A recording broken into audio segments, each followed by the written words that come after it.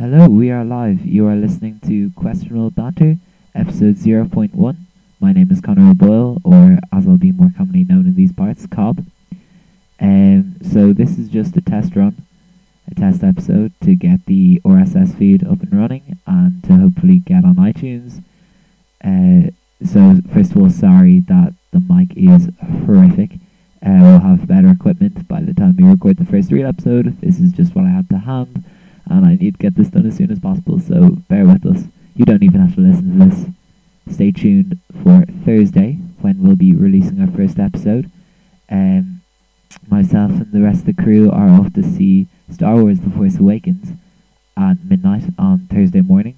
So, the minute we get back, we're going to hit record, and we're just going to shout on for an hour, really, about the movie, how great or how terrible it was, or somewhere in between. We plan on putting it up straight away, unedited, so we'll see how that goes. The reason we're doing it so quickly is because we're in Europe, and the way the release dates are, and the time we're seeing it at, we're going to be some of the first people in the world to see it, so hopefully it's going to be one of the first podcasts about it, which is kind of cool. But anyway, until then, please stay tuned. Come back on Thursday morning to download that episode.